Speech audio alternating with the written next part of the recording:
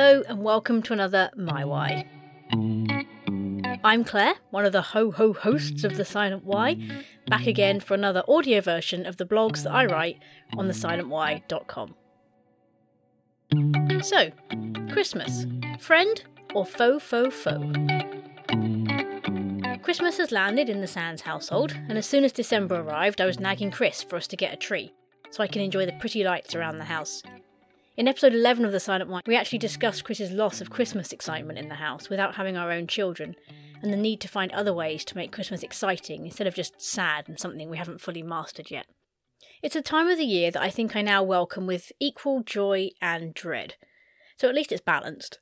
The problem is, I find the bad and the sad side of it comes to find me, and the joyful, pretty side of Christmas I have to go and seek out myself. Like the wise men looking for the star. Although there's less wise and more mince pies about me at the moment. Sadly, Christmas is often a milestone in the world of loss, a painful reminder, a lonely time, a time to be conscious of all you have, but even more so all you don't have, or of years gone by, anniversaries, a time that highlights those that are missing, those that are ill, and those without the seemingly perfect family unit. Sometimes I feel like Christmas feels as much about lonely as it does about love, as much about tension as it does about tinsel, and as much about sad musings as it does about glad tidings. C.S. Lewis said, "Can it really be my duty to buy and receive masses of junk every winter just to help the shopkeepers?" Yet I don't want it to be that way. I feel we deserve some cheer and enjoyment, a space to process life before a new year, instead of being crowded by thoughts of how to please other people with your presents, or your presents. The different spelling of those works a bit better on the blog. So I'm on a missionmas if you will, to find a way to make Christmas my friend.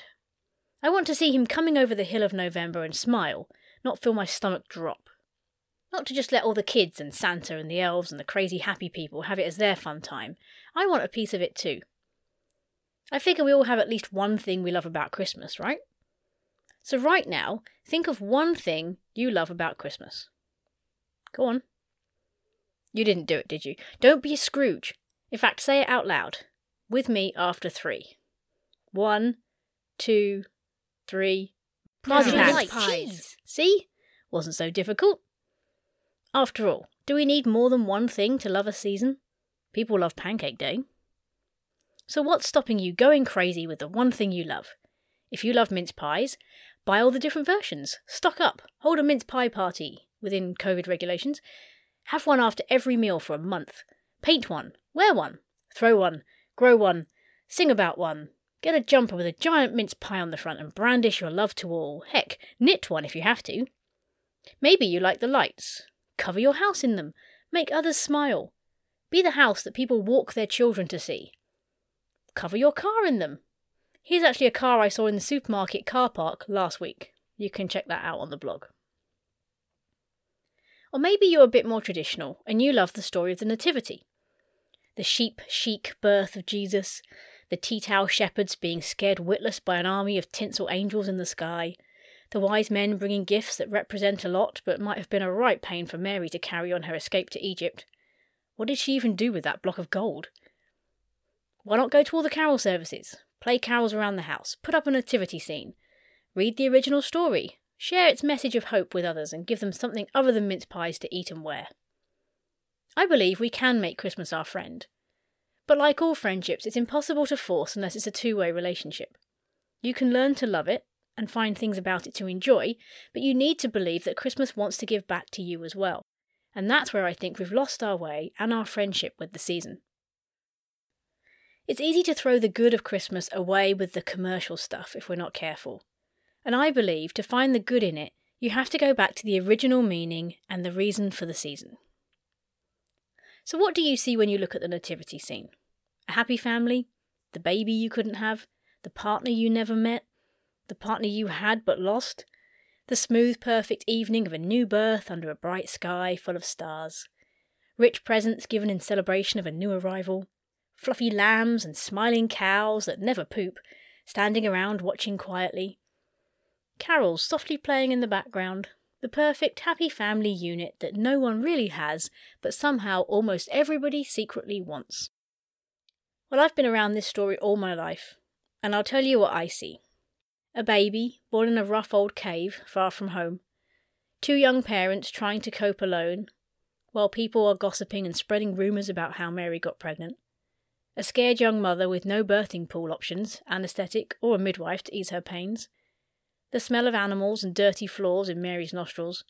No hot water and towels to clean her or the baby up afterwards. A trough used to feed cows as the only option for a crib. No fancy mobile and temperature monitoring camera to see if the baby is too hot or too cold. No grandparents to visit and help with the chores, just a few shepherds, seen as criminals back then, who came to see the baby because they had been told by angels. No option for Mary to name her baby, that was done for her. Herod seeking to kill their baby, forcing them to flee as refugees to another country. A mother who knew the scriptures and would have been aware that the Messiah she carried was coming to earth as a sacrifice for all the bad stuff the rest of us have done. Yep, that includes the plastic pollution. So he would need to die to complete that sacrifice. A prophecy over her baby at the temple, which includes the words to her, "A sword will pierce your very soul." Looking towards her, watching her son die in his early 30s. There's nothing fancy about this story. No trumpets announced Jesus' birth, no clean-sheeted palace prepared him a bed. And this baby was the Son of God sent for one reason, to save a weary world from everything it had got wrong. The word nativity means the occasion of someone's birth, and whether you believe this is the only birth in history that truly matters, or whether it's just symbolic for you, there's a lot to take from it that can bring us comfort if we struggle with Christmas, because Christmas was never supposed to be about all we've made it to be about now. It's supposed to be about glad tidings, good news, God with us, hope for humanity, joy for the joyless. Weirdly enough, it's all the bad and sad stuff I see in the Christmas story that makes me see Christmas as a friend and not a foe, because it gives to us the hope, joy and peace that we are all ultimately looking for. Who could honestly say they dislike a season that gave you unadulterated peace about the past, joy for the present, and hope for the future? Wouldn't you just skip towards that every year for your annual booster? Through the Christmas story, I see strength, endurance, perseverance, love, loyalty, grace, generosity, faith, joy, comfort, sacrifice. Who wouldn't want that from or in a friend? Of course, like every friendship, the path doesn't run smooth, and when you don't hear from a friend for a year, you can begin to believe they've forgotten you and aren't fully committed to the relationship. So maybe, like Scrooge in A Christmas Carol, we need to tuck Christmas away into our heart and keep it all year round. I have a star in my lounge that a talented friend of mine made, and I keep it out all year, because the words from the carol "It Came Upon a Midnight Clear" speak to me all year round. You can check that out on the blog. Still through the cloven skies they come, with peaceful wings unfurled, and still their heavenly music floats o'er all the weary world.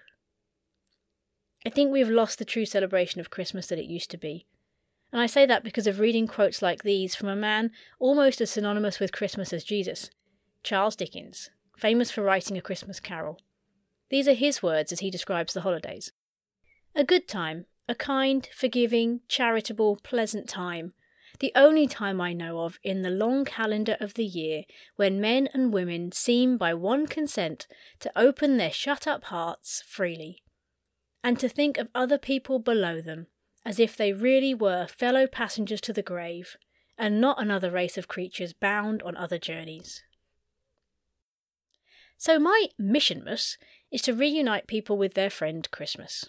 Yes, it's not easy. I don't find the season fully enjoyable, yet I'm working on it. I don't want grief and loss to win this one. I want my share of the Christmas joy, and I'm not anticipating that will be easy.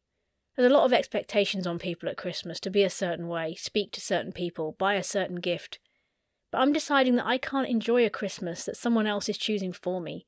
I can only enjoy it when I shape it with my husband and find where we get our Christmas joy from. And to anyone who thinks that should be different, I may utter the other famous words from Dickens. Bah humbug. I'm going to finish with one of the original descriptions of exactly what happened at Christmas from the Message Bible. An account by someone who knew Jesus himself. And I hope it blesses you with a new perspective of what's on offer from your old friend, Christmas. Everything was created through him. Nothing Not one thing came into being without him. What came into existence was life, and the life was light to live by. The life light blazed out of the darkness. The darkness couldn't put it out. The life light was the real thing. Every person entering life, he brings into light. He was in the world. The world was there through him, and yet the world didn't even notice. He came to his own people, but they didn't want him.